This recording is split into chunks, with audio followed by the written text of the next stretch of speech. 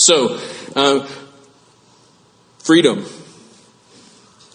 Freedom is something that will be talked about a lot today. There'll be lots of songs on the radio and at different gatherings about being free in America and all these kinds of things. And as we celebrate when the founders of our country declared their freedom from Britain and just the whole thing, right? And that's wonderful and fantastic and great. But when we as Kingdom of God people, when we hear the word freedom, we should think about something that is categorically very different from that kind of freedom.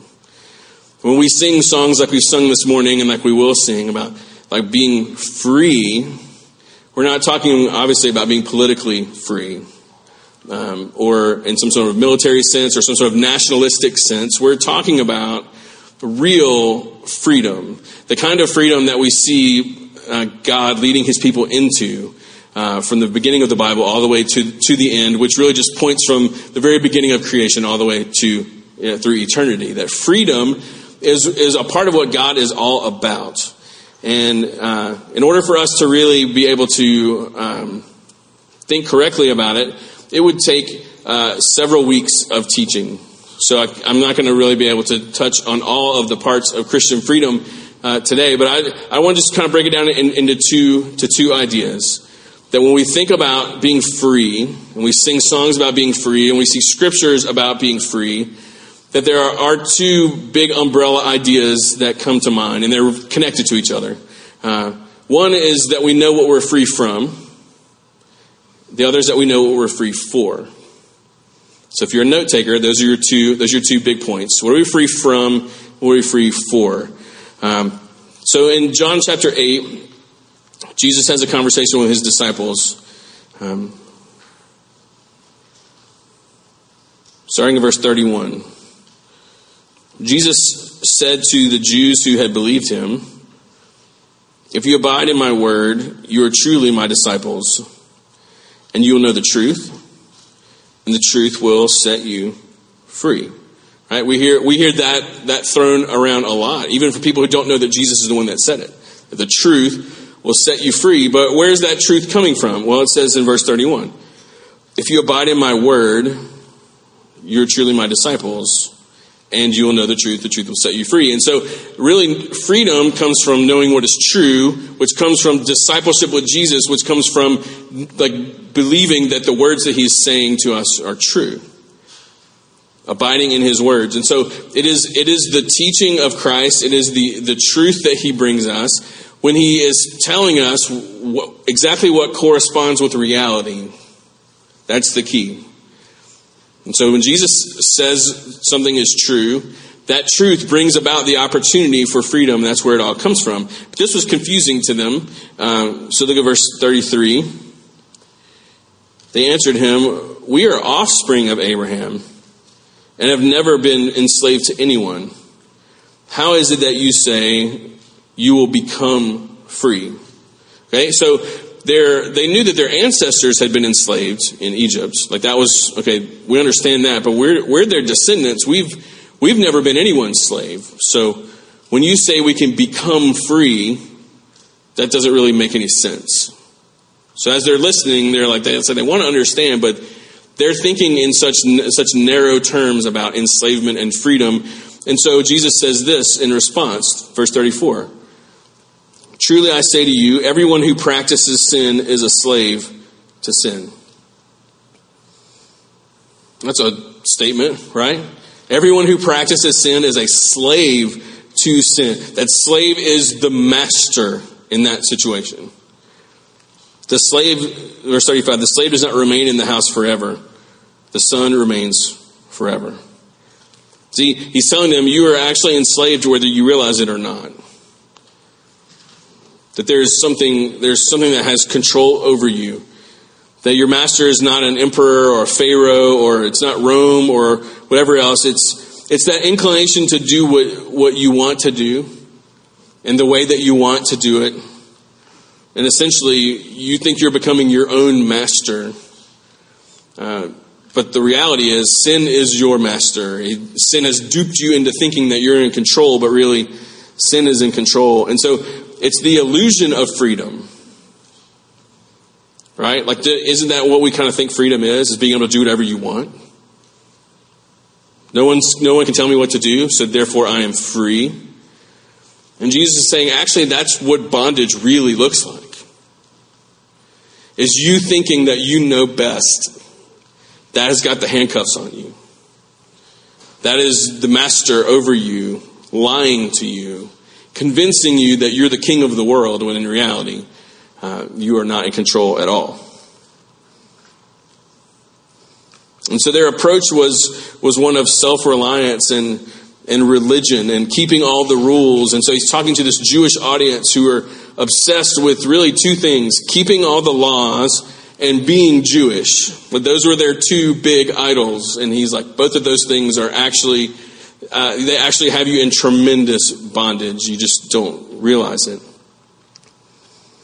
And so when he says, verse 35, the slave does not remain in the house forever. The son remains forever. Saying that in order to be in the family of God, something has to change. You cannot remain enslaved and be in the family of God. We just sang a song about being, like, about this whole thing, really. Something has to happen, in other words. So in verse 36, he tells them what needs to happen. If the Son sets you free, you'll be free indeed. What needs to happen is you need the Son, capital S, you need God himself to come and to save you from what's really holding you captive. So that you can no longer be a slave, but then you can be a son, you can be a daughter, and so you can live in the house of the Lord forever. Right? The end of Psalm 23 can be your reality. That's what he's holding out to them and offering to them. And once the Son says that you are free, it's a done deal. And so Jesus is telling us what real freedom looks like and where it's found. That to truly be free has nothing to do really with where we live or what the rules are. It has very little to do with any of those kinds of things, which is why the person in the most restricted country or in the world can be as free as the person who lives in America.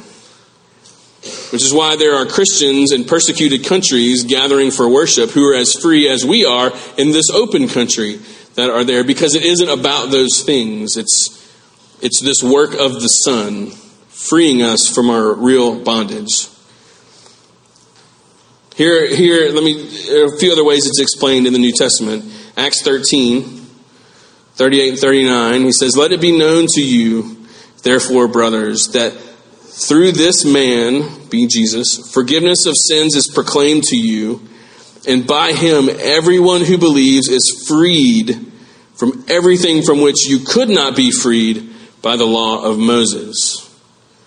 Everything you are trying to be freed from by keeping the rules and you kept coming up short, this Savior has freed you from all of that.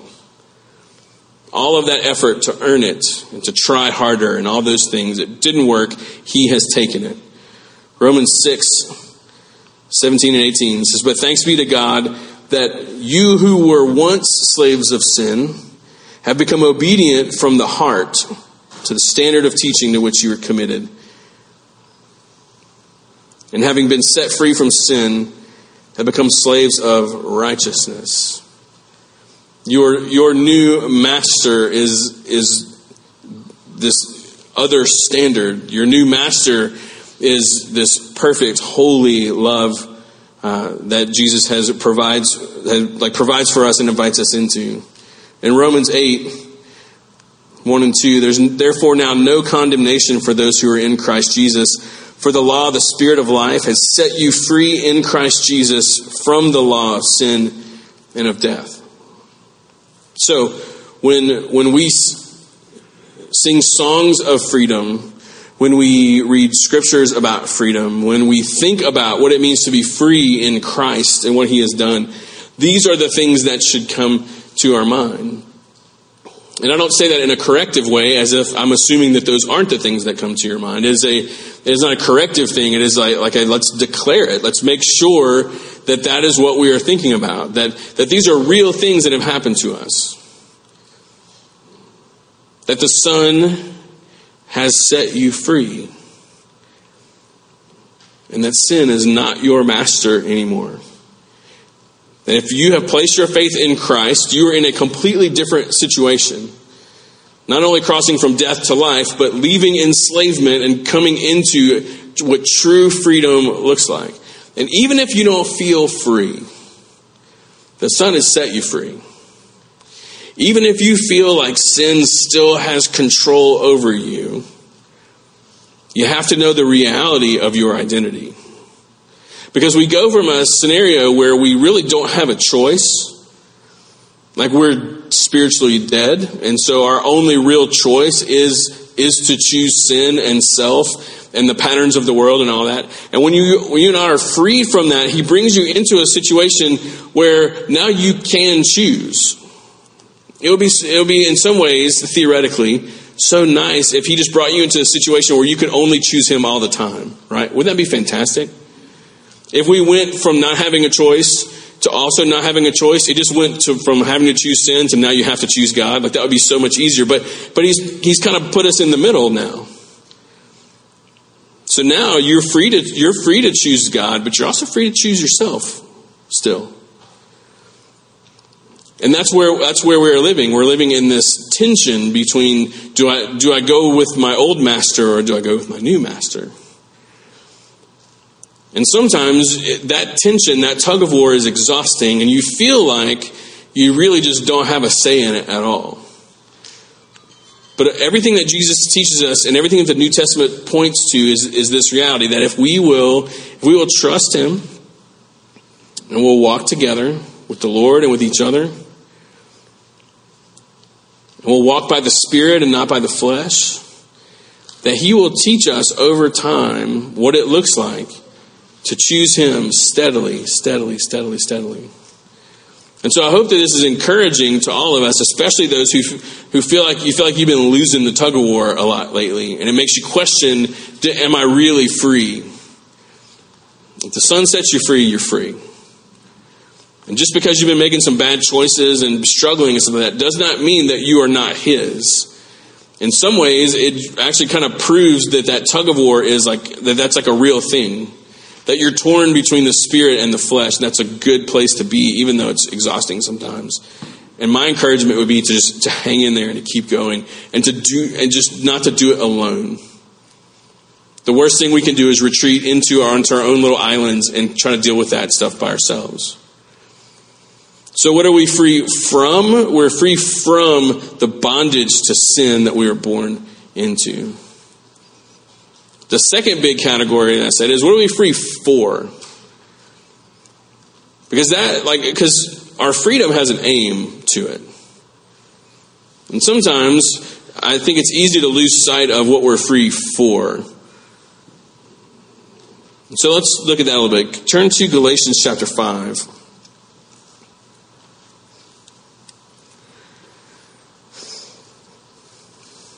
Freedom has an aim, and we have to stay focused on that aim in order to learn to live with the freedom that we have.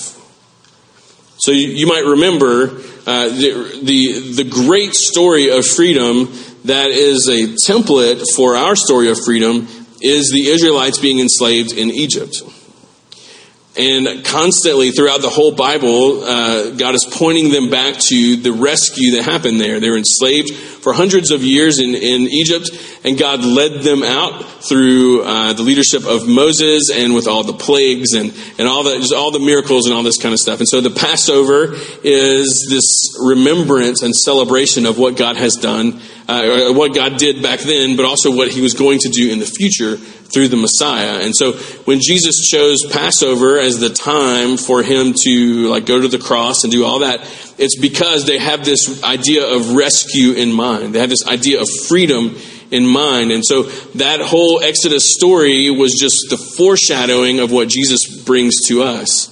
And if you remember the story, they had been enslaved for so long, and so God leads them out, and there's all these miracles, and they get kind of out on their own. And Moses goes up on the mountain to get the instructions from the Lord, and Israel's down in the valley down there. And what do they end up doing? They go crazy because they don't know what to do with freedom. And someone says, hey, I have a great idea. Let's take all the gold that we have and let's melt it and make it into the form of like an animal that we can worship, because that's what Egypt does. And now we're free. Now we can do what Egypt does because we're free. And Moses comes down. He's like, what is wrong with y'all? Like, have you lost your mind? And he breaks the tablets. It's a whole thing. Because that's what happens when you're free, but you don't know what to do with freedom. They had no concept of this. And so what did they do? They just defaulted to what they had seen other places. And we do the same thing, right? Like you come to know the Lord and you're saved and you're excited and stuff like that. But next thing you know, you're just doing the same stuff you used to do. And then you feel terrible about it. And you get caught up in this identity. And in some cases, decades later, you're still doing that stuff. And you're like, I don't even know what to do with the freedom that He has provided for me. And so what's the aim of our freedom? Well, let me tell you two of the tendencies that are both incorrect. But we have to be able to recognize them. Now, one of them is what we would call legalism. Okay? In other words, rules. Right? We love some rules. Even when we say we don't like rules, we actually like rules because it lets you know where the boundaries are, and it puts you in control over keeping the rules or breaking the rules. But we can always live with consequences of rules that we've broken because it's kind of like how it goes. And so we kind of like rules, we kind of like structure, we kind of like to know where things are. And so the tendency has been when someone becomes a Christian, you hand them a Bible and you hand them the rules, right? Here are the things that Christians do, and here are the things that Christians do not do in our community or in our church and in our culture or in our part of the world or whatever it might be. And the idea can easily become, you just have to start to conform to this list. And if you grew up in church, you probably grew up with, there were just certain things that you were constantly told to do or to not do.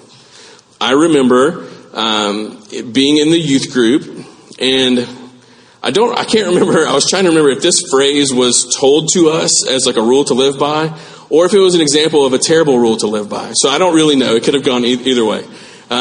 But this phrase I heard over and over again. I'm just going to tell you, to the teenage boys, it was don't drink, smoke, cuss, or chew, or date the girls that do. That's what they told us. Like I said, maybe they were being like, hey, here's a terrible mantra for your life. Or maybe they were saying this is how you need, I'm not sure. But the fact that I still remember this all these years later, just really, it stuck with me.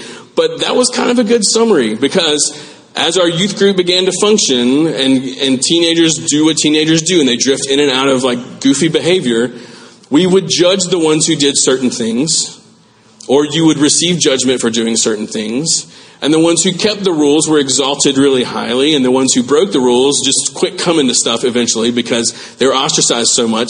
That kind of stuff happens in churches all the time, where there is this it's usually an unwritten kind of like oral tradition kind of thing, where you just kind of learn the boundaries and the rules, and you decide if you're going to keep them or not keep them. And so legalism, it was something that we fight in America, but it's also something that the Galatians fought. Because they had this message of freedom, and yet you had people who used to be Jewish or people who claimed to be Christians that were trying to tell them that they still had to follow all the rules. And so Paul's telling them, hey, you're free from all that stuff, but yet their culture, their community was saying, no, you still got to do all that. Here's the things you do and you can't do. Circumcision was one of those things, which we'll read a verse about in a minute, so just a little heads up there. But there were certain things about being Jewish that Paul says you are free from that, you don't have to do it anymore. But the people were putting the pressure on them, and they just didn't really know what to do. And so legalism is one way that Christians have taken this idea of freedom and tried to put boundaries on it so that we can be in control of either doing the right thing or not doing the right thing. Now, the other side of the spectrum there is license, or basically no rules, right? So no rules means, oh, I'm free, I can do whatever I want, then I'm going to do whatever I want. There are no rules anymore. Therefore, I just determine my own rules. And sometimes you have people who are involved in a church culture that is legalistic, and they start to learn this message of freedom, and to them they just swing to the extreme other side. And they're like, "What? You mean I don't have to burn all my secular CDs after youth camp? I don't have to do that anymore? That's pretty cool. I'm going to just basically consume any sort of entertainment that I want." What do you mean there are these certain things that I was told, places I couldn't go? Okay, then I'm just going to go there to the extreme. Certain things I couldn't drink? Oh, okay, then I'm just going to drink a lot of them. See what I'm saying? Certain words that I wasn't supposed to say, I'm going to say a lot of those things. Certain people I wasn't supposed to hang out with, now I'm going to hang out with them a lot. And so we mishear this message of freedom, and so we start to push away from rules, but we overcorrect too far the other side, where it's okay, now there's no rules. And what ends up happening with license is that you end up being a follower of Christ who develops a lot of woundedness, a lot of pain, and a lot of bad things come from license as well. And here's the thing that we need to be remembering is that legalism is bondage, and license is also bondage.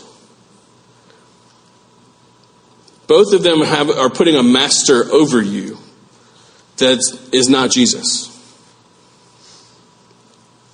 And so we really can't see them as one extreme or the other. We just have to put them both in this category of doing exactly what Paul says here in Galatians chapter 5. Look at 5:1. He says, "For freedom Christ has set you free. Stand firm, therefore, and do not submit again to a yoke of slavery." He said, you are free. Why would you put the chains back on yourself with legalism? Why would you put the chains back on yourself with license? Why would you put the chains back on yourself by obsessing over rules or rebelling against the rules and living a no rules kind of life? Why would you? Those are both returning to the very thing you were saved from. That's why we have to know what we're saved from, because we have to know what that looks like when we return to it. And Christians return to it all the time. Starting way back here, when Paul, in this letter that Paul is writing to this group, because they were returning to it. He's saying, don't go back. What did the Egyptians want to do when they were free? When they started to complain? They said, why did you leave us? At least we had enough pots of meat to eat. We had everything we could ever want as far as food. And Moses is like, you were slaves. Are you kidding me? You want to go back to being a slave just because they had meat? Come on. It seems ridiculous to us, and yet we can fall into that same trap. If we don't know what we're free from, but we also don't know what we're free for. So, what are we free for? Next page. Here is healthy and mature freedom. It's two things. When I'm truly free in Christ, I'm free to choose Jesus, and I'm free to choose others. That's what actual freedom looks like. It's not about rules. It's not about license. It's not about any of those kinds of things. To be free means I can choose Christ. In a situation where I can still choose myself, I can still return to that yoke of slavery in whatever form it's going to take. But real freedom means I can choose Him, and I can choose other people. Here's what I mean. Like in Matthew 11,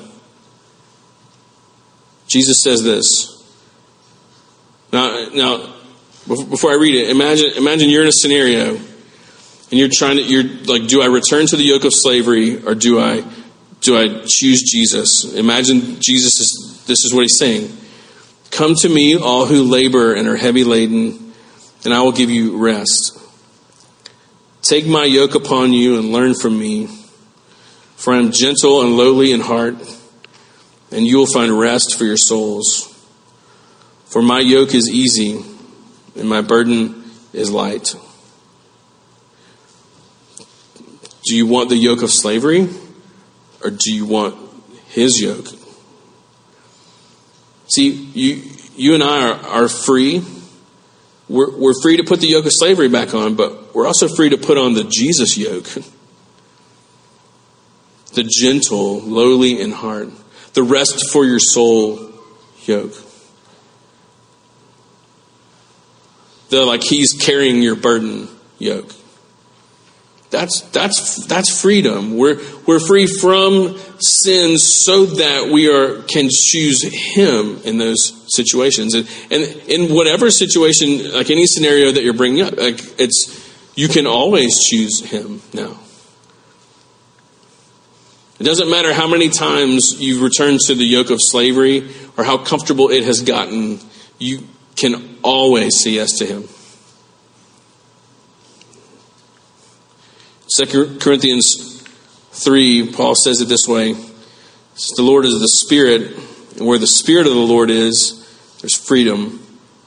And we all, with unveiled face, beholding the glory of the Lord, are being transformed into the same image from one degree of glory to another. And this comes from the Lord, who is the Spirit. That there's this transformation that is happening, that the longer you walk with the Lord, the less appealing the yoke of slavery is, and the more beautiful and gentle and incredible the yoke of Jesus is. Being transformed into that image from one degree of glory to another. Be gracious with yourself, but know that this transformation, that this is what he has for you. This is the freedom that you were set free for. Not only from, but for. It was for this kind of life. Partnered with that is the idea that not only can I choose Jesus, but I can choose other people. Galatians 5, a little bit further down, it says, for you is 13 and 14. He says, you are called to freedom, brothers. Only do not use your freedom as an opportunity for the flesh, but through love serve one another. Don't use your freedom as an opportunity for the flesh. So you weren't free so that you can just do whatever you want. And I've been doing this ministry thing long enough, and especially working with college students as much as I have over the years, heard that plenty of times. I'm free in Christ, man. Are you now? Okay. But why? You free in Christ so you can just go do whatever you want? According to this verse, that is the absolute wrong approach. Do not use your freedom as an opportunity for the flesh, but through love serve one another. For the whole law is fulfilled in one word: you shall love your neighbor as yourself. I can choose you over me. I can return to the yoke of slavery and just do whatever I want, whatever makes me happy, whatever is self-gratifying in this moment. Or I can choose Jesus and I can choose you. I can choose my neighbor. I can choose the stranger. In 2 Corinthians 10, Paul is addressing some really specific things that are going on in the church in Corinth, which was basically the worst church that's ever existed. Like, nobody would want to pastor this church at all. And here's a part of what they're dealing with. In 23 and 24, it says, all things are lawful, but not all things are helpful. All things are lawful, but not all things build up. Let no one seek his own good, but the good of his neighbor. Then those verses where it says all things are lawful, it is believed and understood by people who have studied this letter that was kind of a mantra, like that was kind of like a badge that they wore. Like, oh, we're free in Christ, we're free from the law, so all things are now lawful. Like all the things that we used to not be able to do, now we can do them. And so that became their justification for all of this kind of like just really, really weird behavior. But I've heard that same logic so much over the years. People go to a wedding, open bar, have too much to drink. I don't know, it's not a big deal, you know. You're basically saying all things are lawful. And what Paul is saying is that, okay, that's your mantra, but here's his follow-up. But not all things are helpful. Not all things build up. We have to be very, very, very discerning. That just because you are free to do something does not mean that it is good for other people that you do those things. It might be bad for you. It might be bad for someone else. And part of the beauty of freedom is that now I don't have to choose what I want to do. I can choose to do what's best for you.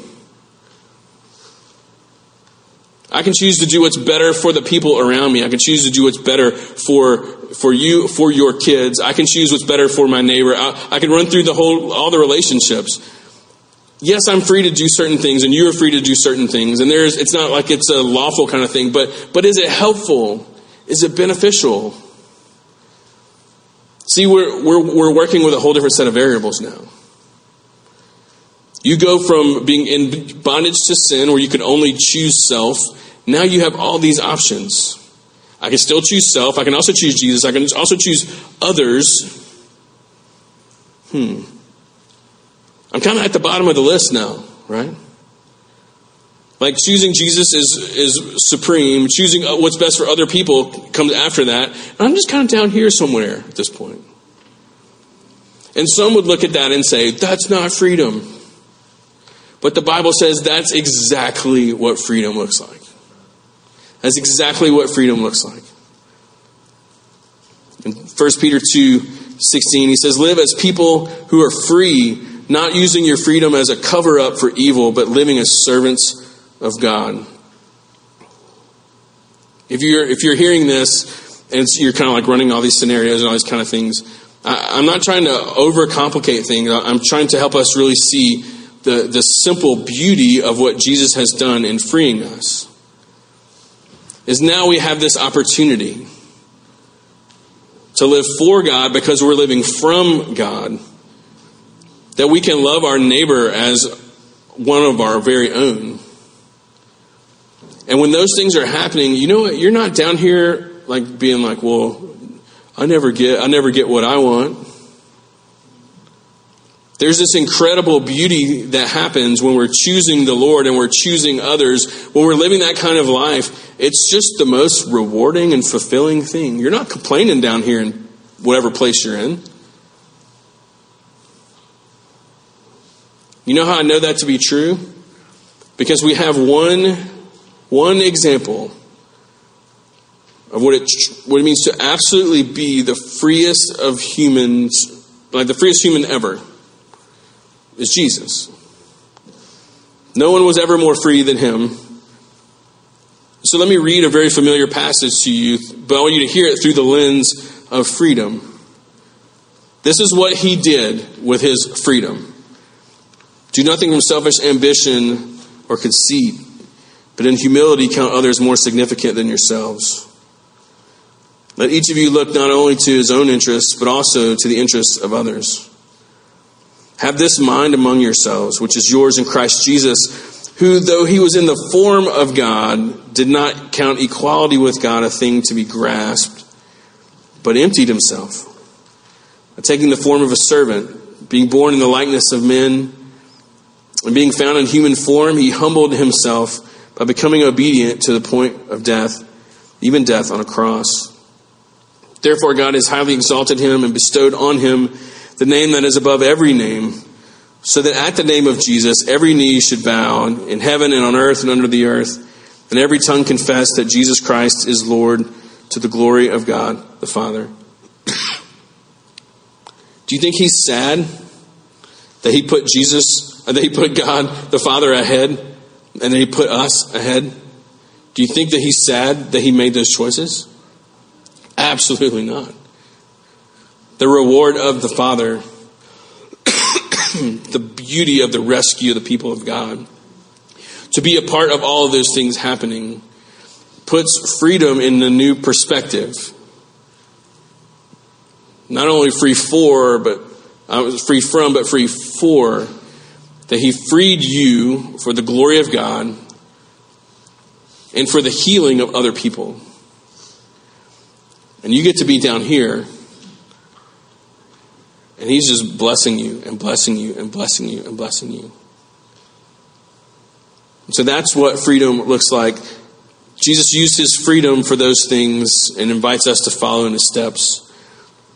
And so today, as we celebrate the birthday of the nation, and there's all this talk of freedom, I hope that we as kingdom people are thinking of freedom a little bit differently. And so as you have come to expect, we're going to sing about this a little bit. And I would encourage you to engage with the Lord about both of those things. Not only what you're free from, but free for. Let's stand together.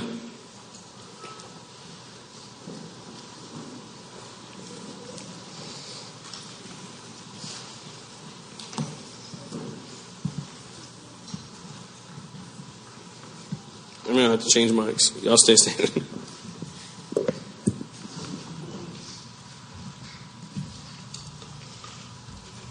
All right, let me pray for us.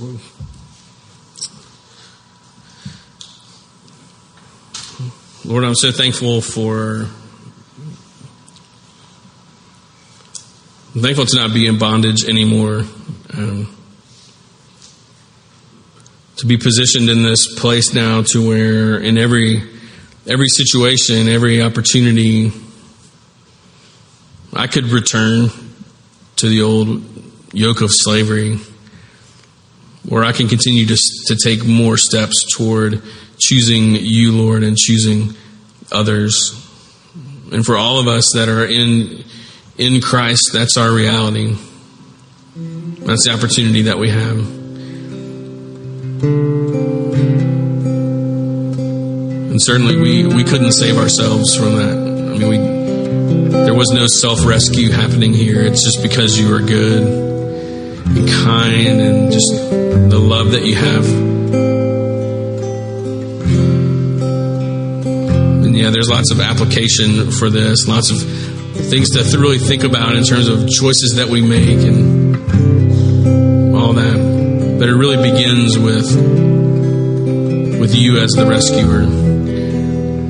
And so as we sing some more songs about this kind of freedom, I pray that this would seep down into the crevices of our hearts and minds, that this would be a continued part of our healing and continued part of us having vision, the same vision for our lives that you have for us.